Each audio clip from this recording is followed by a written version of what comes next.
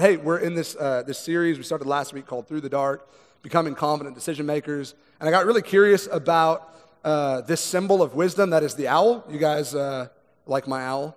I found that on the internet. and I got curious because I've been going to the bird show a lot with my kids. I mentioned this last week.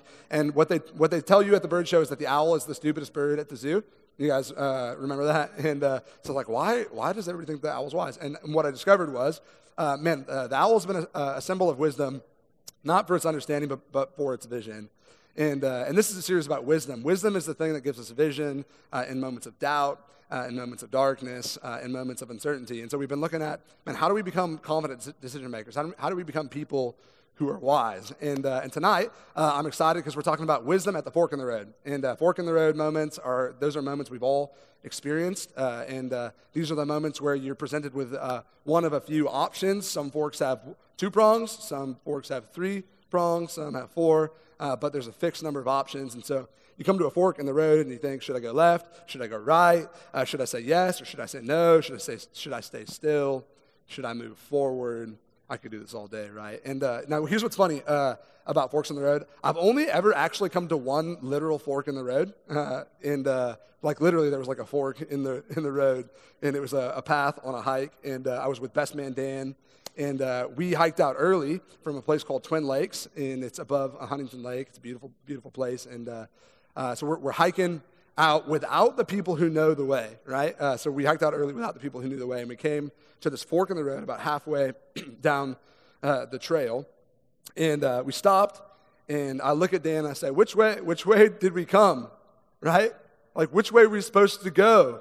And I say, I think maybe it's left. And he's like, no.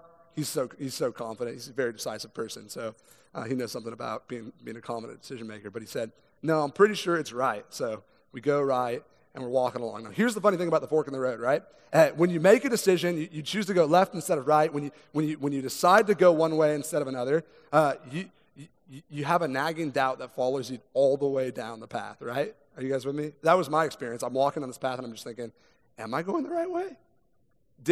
Is this familiar to me, right? Like, are we going to come back to the place where our car is parked or not? And that's often what happens when we're faced with fork in the road moments, is we make a choice and then we second guess it. And tonight I'd like to talk about this moment and how you can be confident in the way that you're walking. Sound good? All right, cool. It sounds good. All right, so here's the deal. We all have these moments. Now, we don't often hit literal forks in the road, right? Because GPS and Siri and Google Maps has obliterated any real need to know directions, because Siri just chimes in and says, in 400 feet, turn left, right? Your destination is on the left, right? And it clues us in.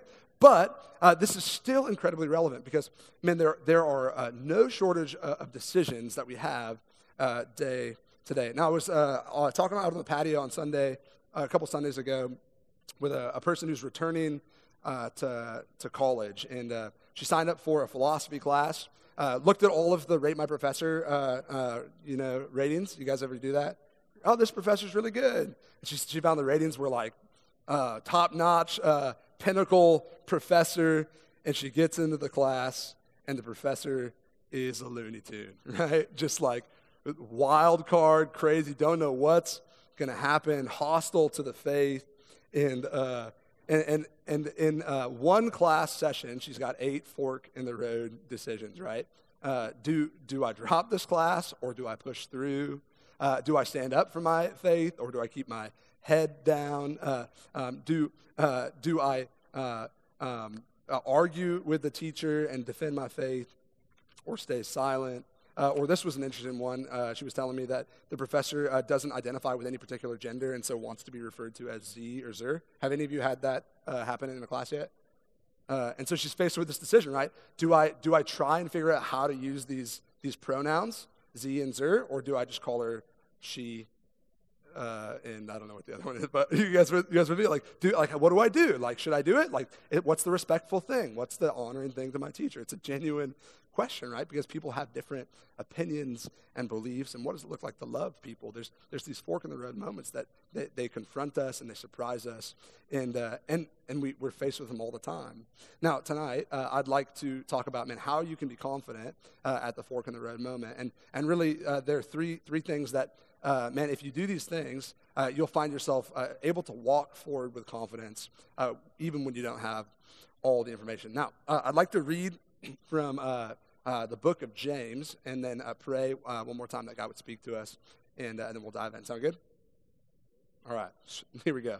This is James 2, starting in verse 2, and it says this: "Consider it pure joy, my brothers and sisters, whenever you face trials of many kinds, because you know the testing of your faith produces perseverance.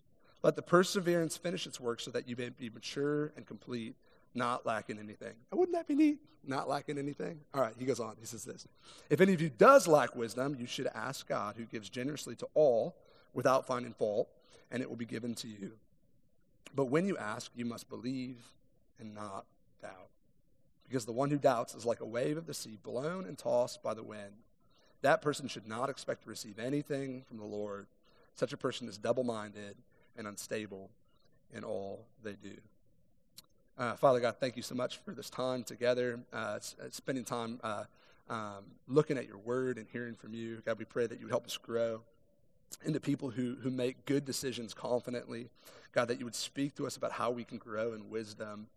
Would you make us mature as we face trials? God, give us a heart and a courage where the trials in our life are concerned. Speak to us in this time, we pray this in Jesus' name. Amen. Now, you're like, what does this have to do with forks in the road? No forks in the road referenced, right? And this is an incredible passage about wisdom all the same. And it's interesting what's not there. No reference to a fork in the road. Also, this is interesting to me, right? There's no reference to Yoda. Bear with me. So when we think about wisdom, right, when you look for wisdom, who do you look for? You look for a Yoda, right? You want a dude who can sit on your shoulders with pointy ears, green, and can spout sage advice to you whenever you have a question. There is no Yoda. He doesn't lead with Yoda, does he? Right? In fact, he leads with something altogether surprising. He says, be joyful because your life's hard. Right? Like, isn't that so interesting? He's like, not Yoda, your life is difficult. There are trials that you are facing. And here's the deal. God, he gives us a different starting point of wisdom. We talked about the fear of the Lord being the beginning of wisdom. And he asks us to trust him in difficult situations so that we can become wise. In fact, really, that's really the heart of the passage, right? He says, face your trials so that you can become mature and complete, lacking. Did you guys catch it? Nothing. How easy is a decision to make if you lack nothing, right? Like if you have enough resources, you have enough knowledge, you have enough insight, you have enough courage, right? Like it's not difficult to make decisions. So he's saying, hey, listen, I want to make you wise by building you up in such a way where you're mature and complete. And you see, God wants to build you up before you even get to the fork in the road. And really, this is the hinge of the message, and it's in this first point. You can write it down. But this is one of the ways that God prepares us to make wise decisions. He gives you a direction before you ever have to make a decision. God gives you a direction before you ever have to make a decision. Do we have that point? I'll say it one more time for you. There we go. God gives you a direction before you have to make a decision. And knowing this will help you make so many decisions. God really up front, he gives you the direction that we should go. In other words, sometimes God doesn't tell you left or right. He just tells you west. I don't know if any of you have ever read the book The Road.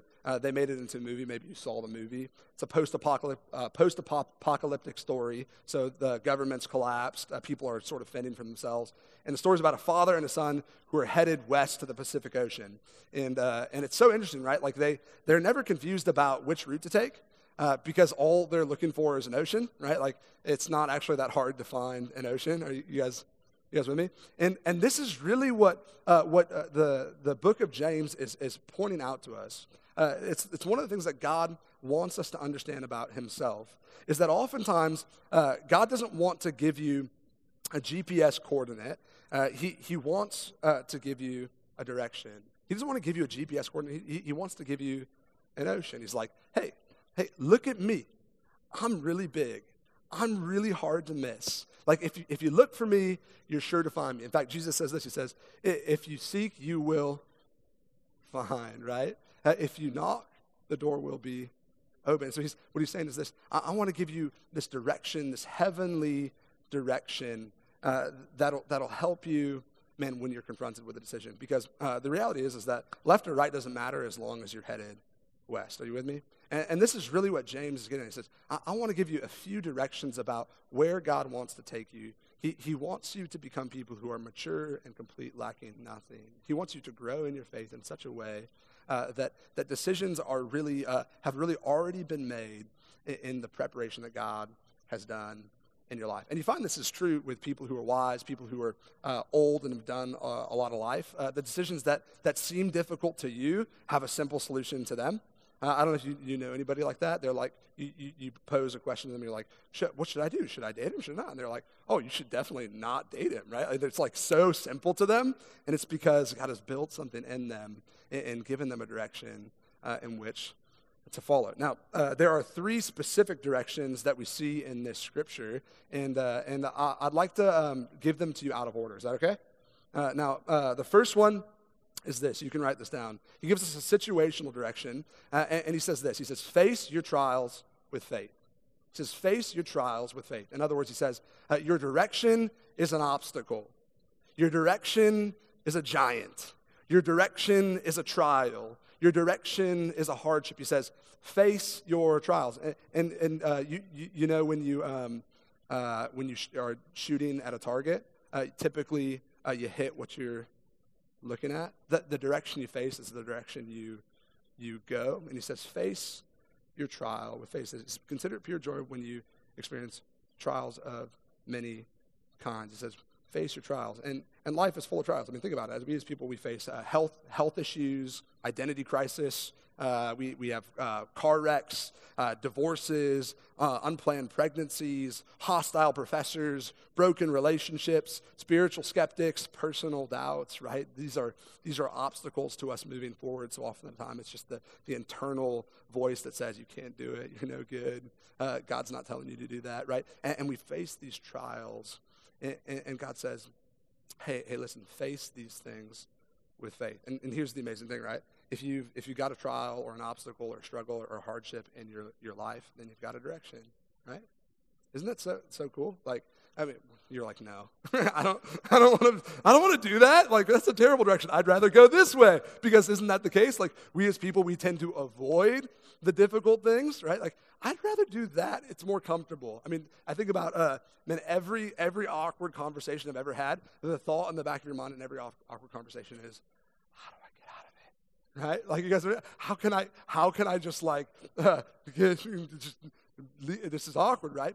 But man, God says, hey, face the awkward, face the uncomfortable, face the difficult. Why? Because it makes you mature and complete, so that you lack nothing. And wouldn't it be easy to make a decision if you were mature and complete, lacking nothing? He says, face your trials. And really, this is one of our biggest problems in acquiring wisdom and becoming confident decision makers, is we decide to do things based on whether or not it's hard or easy, right? Like, we're like, I'm going to go the easy way every time. And the reality is that you find yourself second-guessing that decision, do you not? Maybe I should have tried that. Maybe I should have done that. Maybe I could have made it. Maybe I'd be better for it. You see, there's this question that we have to ask. What would happen if we faced every trial instead of avoided them, right? Because so often this is the case. We only face the trials that face us. What I mean is this, we only face the trials that we can't avoid. Are you with me? Like, that's so often been the case in my life. I'm like, I'll deal with it because I have to deal with it. instead of I'll deal with it because, man, God has given me this thing for my good and my growth. That's what James says. He says, when you face your trials, you grow mature and complete, lacking nothing. I mean, that's what faith does. It allows God to begin to grow you and strengthen you and mature you. Wouldn't it be cool if every day you were being grown and strengthened and matured and blessed by the Lord? Wouldn't that be amazing? He's saying, hey, every time you step into a trial, that is what is happening. And it's really pretty instructive also, because the reality is there's not a day that you will live where you're not going to face something difficult, right? Like it may be a small difficult thing or a huge difficult thing, but God says, hey, don't avoid it, step into it in faith.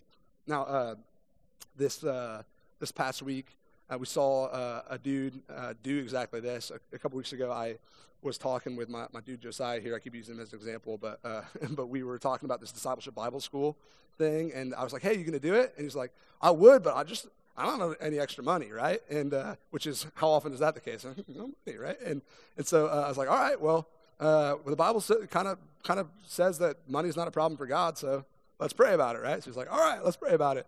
And so he's praying about it. We come back 2 weeks later, and I'm like, hey, God say anything? Like, are you supposed to do anything? Did he provide anything? And he's like, nope. And I'm like, well, all right, we'll see what happens, right?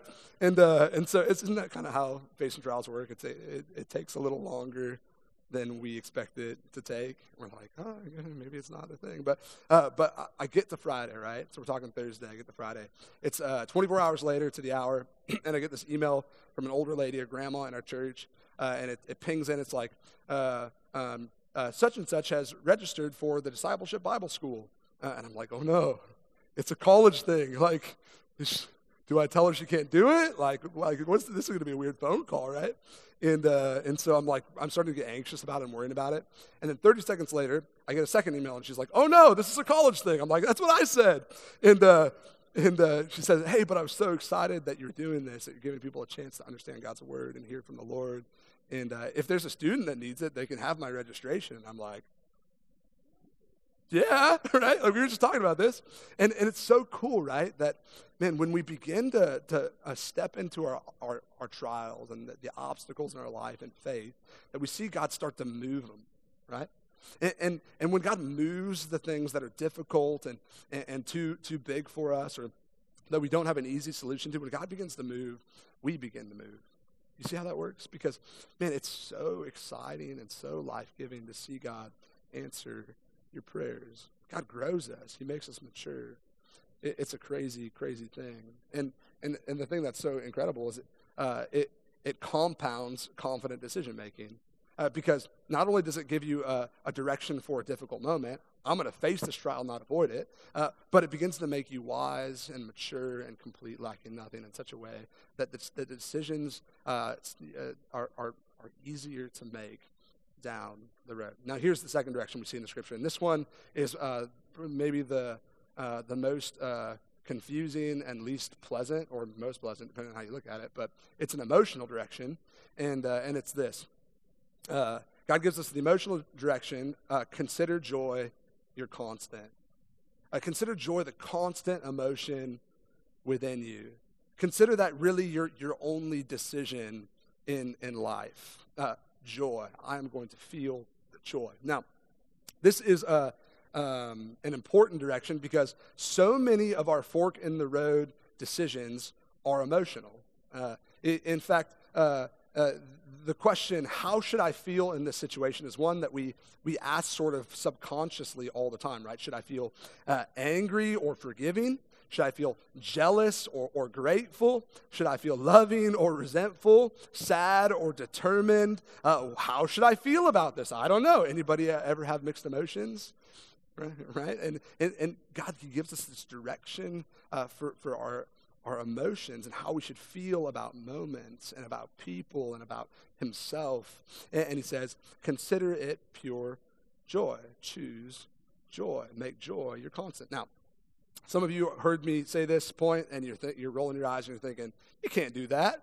You can't choose how you feel, right? This is how I always thought about this passage. I'm like, that sounds awesome, but that's not actually how life works. You can't choose how you feel. But I'd just like you to I'd just like to ask you to hold off on that feeling of like that's impossible, and just let me talk about for a moment why choosing joy and the direction of joy is so helpful in becoming a confident decision maker. Can we do that? And why this makes you wise? Okay, here's the idea in a nutshell. Joy does something really powerful in the decision making process, and it's simple. Joy removes the compulsion in us to avoid things. Joy removes the compulsion in us to avoid things, which is really, really important if our situational direction is face trials, right? I don't need to avoid this. I don't need to avoid this hard thing because, man, it's going to bring me joy. Now, think about that statement and what I'm implying. I mean, just think about the things that give you joy, right? Do you ever avoid something that gives you joy? No. Not really. In fact, if you're avoiding something that gives you joy, you're avoiding something that's in front of the thing that gives you joy. So if you're in an argument with somebody that you love and gives you joy, you're really just avoiding the argument. You're not avoiding the person. Are you with me? I mean, I think about just a little more simple, right? I take great joy in eating the Ben & Jerry's ice cream Chunky Monkey, and do I not? I talk about it constantly. Things that give you joy, you talk about pretty consistently, and it gives me great joy. Now, I might wait to eat it later, but I never avoid it.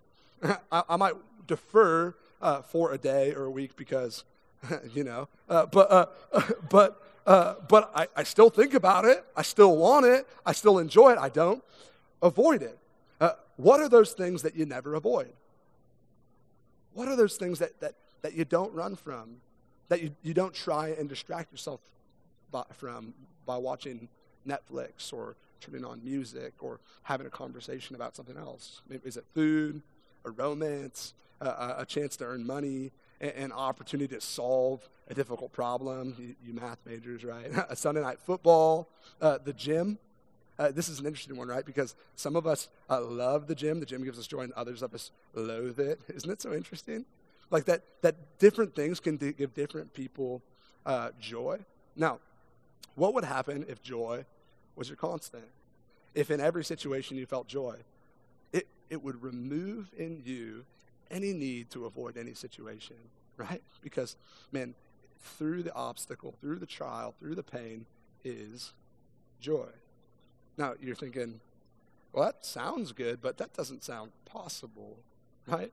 Like, how could it be that I could feel joy for something that feels terrible? Now, there's this interesting verse in the scriptures. It says, for the joy set before him, Jesus endured the cross. Isn't that interesting? And then we have this other verse that says, take up your cross and follow me.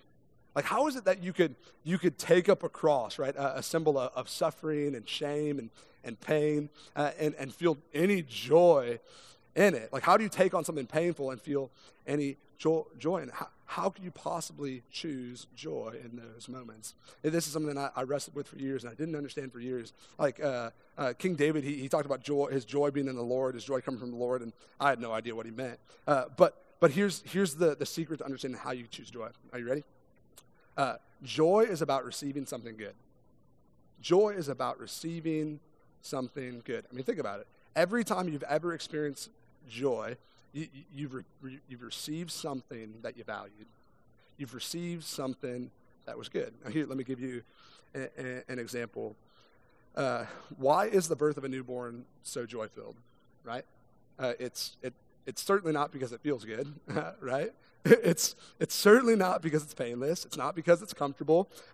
Childbirth, in fact, is so uncomfortable to me that I always fast forward through childbirth scenes on Netflix, right? Like, I still haven't seen Claire give birth to the baby in Lost because I'm just not interested. Like, it's uncomfortable, right? It's painful. You guys didn't watch Lost, did you?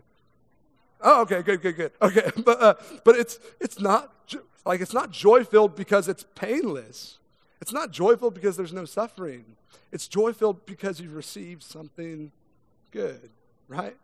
I mean, there are a few moments in my life more joy-filled than when my girls were born, right? Like I cried, right? I don't cry very often, but I cried, right? And the same was true for my wife. And here's the crazy thing. Literally, they're crying, they're cold, they're freaking out, people are poking them, right? Like, the baby swab. They're really uncomfortable. It's painful for them. And I don't feel worried or stressed. I'm just stoked that they're alive and they're crying and they're healthy because I've received something good. Now, here's the sad thing about joy, right? It is when you don't choose joy, it's because you've rejected something good.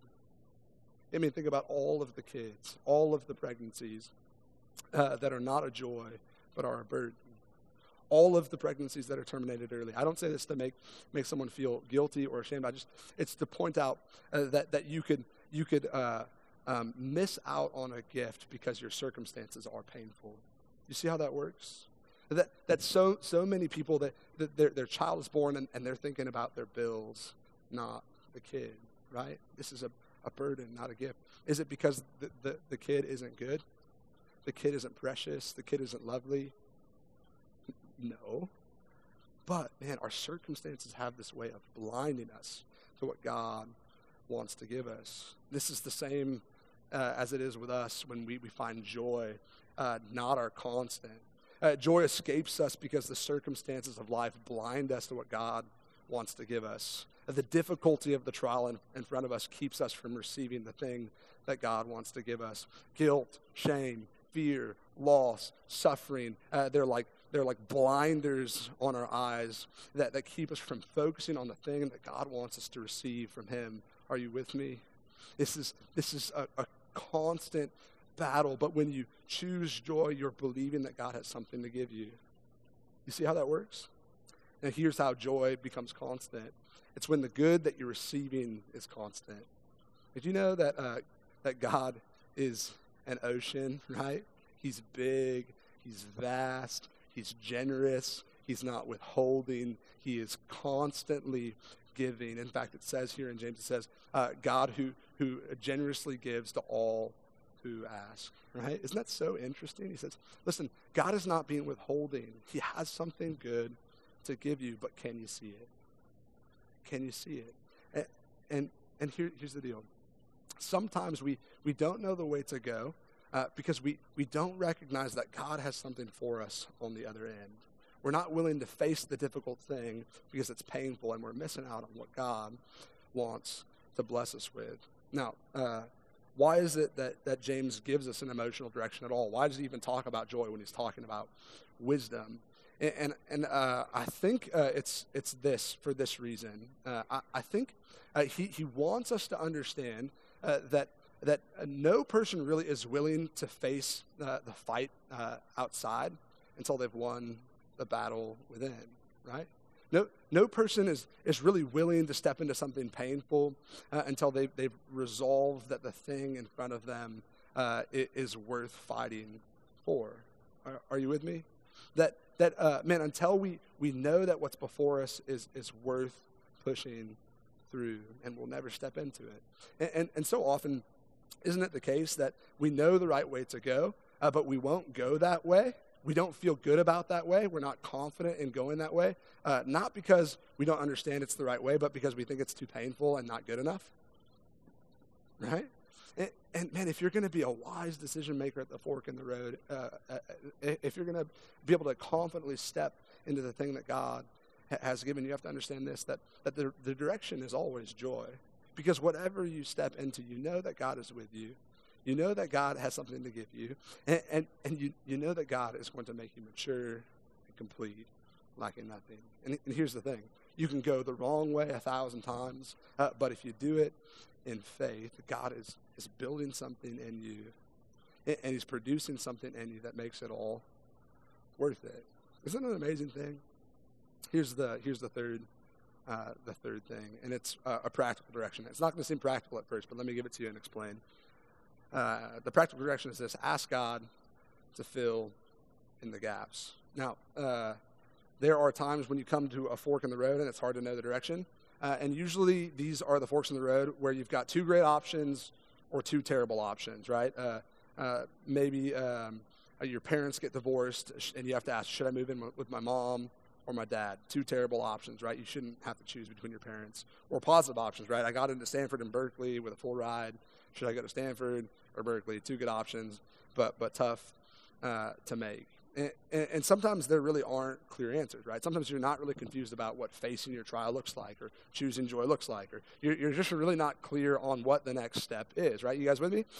And here's the cool thing is God's like, hey, I want you to consider every trial joy. I want you to face your trials, and I'll make you mature and complete so that you lack nothing. And then he says this. It's an interesting phrase. He says, but if you lack what? He says, if you lack wisdom, ask, right? Ask and I'll give it to you, right? That's a promise from the God who doesn't lie. He says, hey, if you don't know, if you need more information, just ask. I got you. I give generously to all who ask, not to the good people, not to the pretty people, not to the rich people, right? I give generously to all, not even just to the poor people, right? I give generously to all. You see, God says, ask God who gives to all generously without finding fault. In other words, when you ask God for wisdom, he doesn't blame you for what you don't know. He just blesses you with what you do need to know. Isn't that good news? Now, the problem is sometimes it feels like you ask and you don't receive, right? You're like, God, I don't know. Should I go left? Should I go right? Should I go to Stanford? Should I go to Berkeley? Should I go to school? Should I just work? I don't know. And then you're sitting there and you're listening and you're like, you get the crickets. It would be really cool if a cricket chirped right now. There's crickets in the building somewhere, I think. But it's so hard to believe that God will give us an answer. But he says, ask and you will receive. And here's the thing. The scripture here says that there's a measure of faith that is needed to receive. He says, believe and do not. Did you guys catch it? It says, believe and do not doubt. Now, that is a troubling verse, is it not? Because if you're like me, you're full of doubts. You're full of things you're uncertain about. I don't know. I don't know what God's going to do. I don't know if I pray for this person if he's going to heal him. I don't know. So maybe I can't receive anything from the Lord. But this is not what he's saying. Think about it this way. Because at first glance, it seems impossible to silence all of the doubts that we have in our brain and in our heart. But I have this doubt, right? Can I share it with you? Cool, I'm going to do it anyway. All right, so I have this doubt that I'm going to win the lottery. I'm pretty convinced, in fact, that I'm not. In fact, I'm so convinced, I haven't even bought a ticket. I'm pretty sure I'm not going to win the lottery. I doubt that I'm going to win the lottery, right? And here's the funny thing about that doubt. That doubt is a very sound and reasonable doubt to have, is it not? I don't have a ticket. My odds are slim, and it's a spiritually sound piece of advice because God says, "Hey, don't really bother gambling." He says, "Fools gamble. It's a poor investment." Right? And logically, it doesn't make any sense. It makes complete sense to doubt it because if you don't invest, how can you expect to reap any reward? Right? And so, man, it's completely sound doubt. It makes incredible sense. In fact, my doubt about winning the lotto has no bearing on what God is going to do in my life. Are you with me? Does that make sense? And he's not saying that you can't have any doubts. He's saying because there's some doubts that are really very, very reasonable. And it's such good news, right? Because there are times where I doubt that God is going to answer the prayer that I'm asking. I referenced earlier this when we pray for people to be healed. That's actually a very reasonable doubt because God never promised to do that miracle, did he? Man, in fact, God promises to help us face our trials, right? Like, I don't get to control or determine how God answers a prayer. I don't get to dictate how God gives me his power and his direction, his love, and his grace. I can have all the doubts in the world about whether or not he's going to heal a person, and I can still receive from him. Now, when you pray, there is one specific doubt that you cannot have. He says, believe and do not doubt. And then he clarifies what he means. He says, there's this one doubt that cannot exist if you're going to receive from me. And it's this. You cannot doubt that God will answer you. You cannot doubt that God will answer you. To say it a different way, you should always believe that there's something to receive. You should always believe that there's something to receive. Because if you don't think that God is going to give you the answer that you're looking for, if you don't think that God is going to give you the wisdom that you need to make this decision, if you don't think that God is going to give you a direction to go, then it makes it impossible to receive what he's giving. James, he paints this interesting picture at the end of this passage. He says, the one who doubts is blown and tossed like a wave in the wind. Any surfers in the house? Surfers? I grew up surfing on the Central Coast when I was a teenager. And one of the first things you learn from surfers is wind is bad because it knocks the waves down. It kills their force. It makes them choppy and weak. And it's one of the first things you learn. And what James is saying here, he's saying the person who doubts is just up and down. They're all in, and then they're all out, right? And isn't this the case with us when we doubt a decision that we've made, or when we doubt the Lord? We think to ourselves, oh, I know the way I should go. I'm going to do it. And we start walking down a path, and then we think, maybe I heard wrong. Maybe I'm going the wrong way. This is getting really difficult, right? This is getting really painful. Maybe I should turn around and go back. Maybe I should have done the other thing. Maybe we shouldn't have broken up. Maybe I shouldn't have sold that thing that I loved, right? And we begin to second guess and go backwards, and we're blown back and forth and back and forth and back and forth. See, wind, it ruins a wave's force, but it can't change its course. And the same is true with you and the direction that God is calling you to go. He says, go west towards the ocean.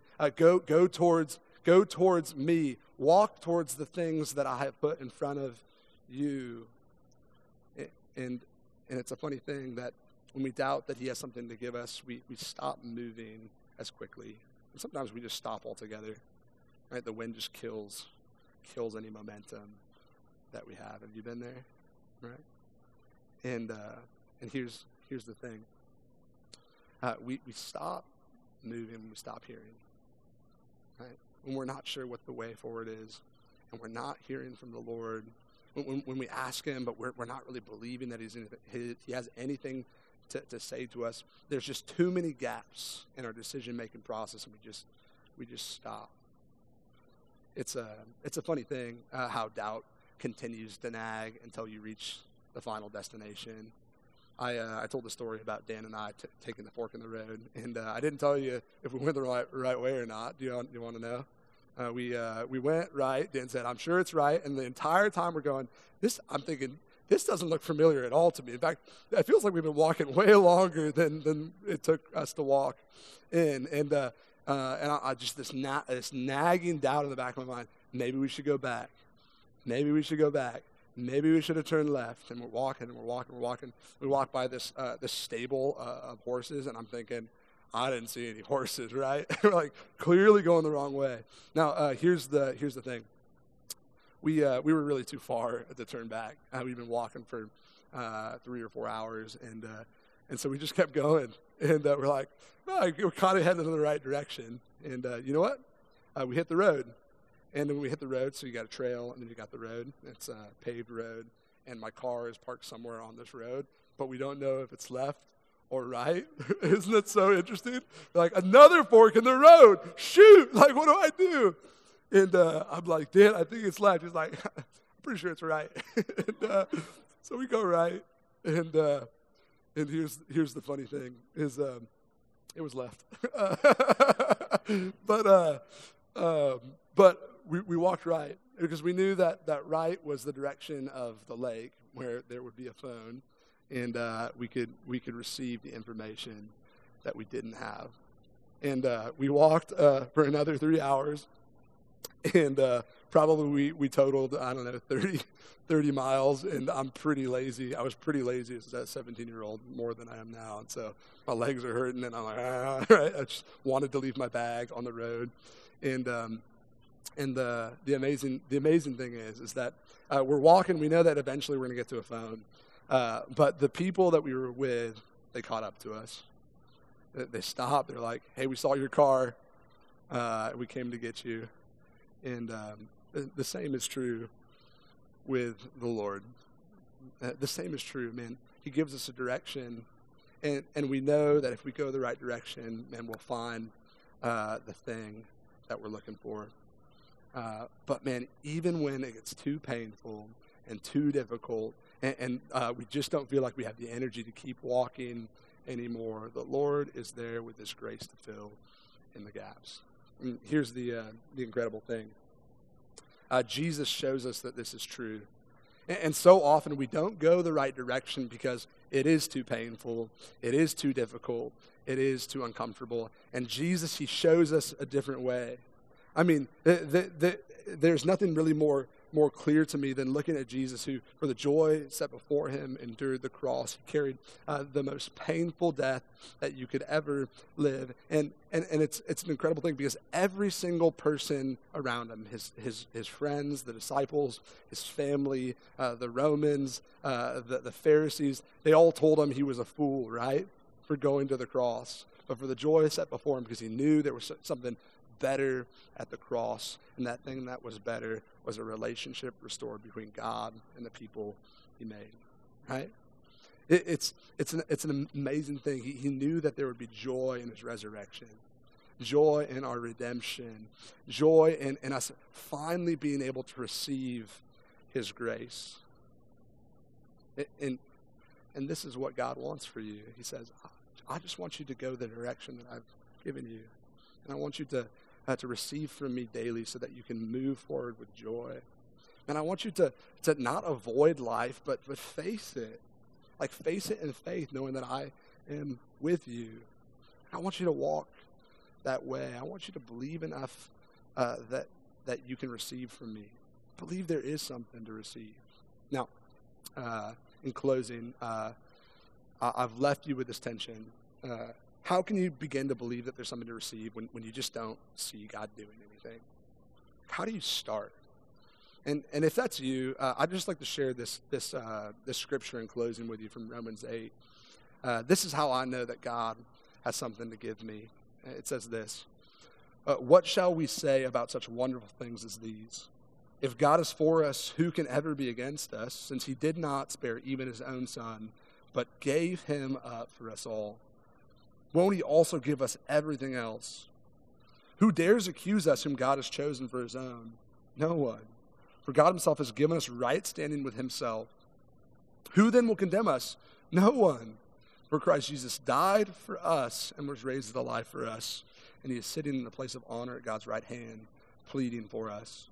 And He says this: can anything ever separate us from Christ's love? Does it mean He no longer loves us if we have trouble or calamity or persecution or are hungry or destitute or in danger or threatened with death? In other words, does he stop loving us when we face trials?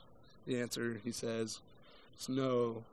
Despite all these things, overwhelming victory is ours through Christ who loved us. Isn't that amazing? This is how you know that God has something to give you.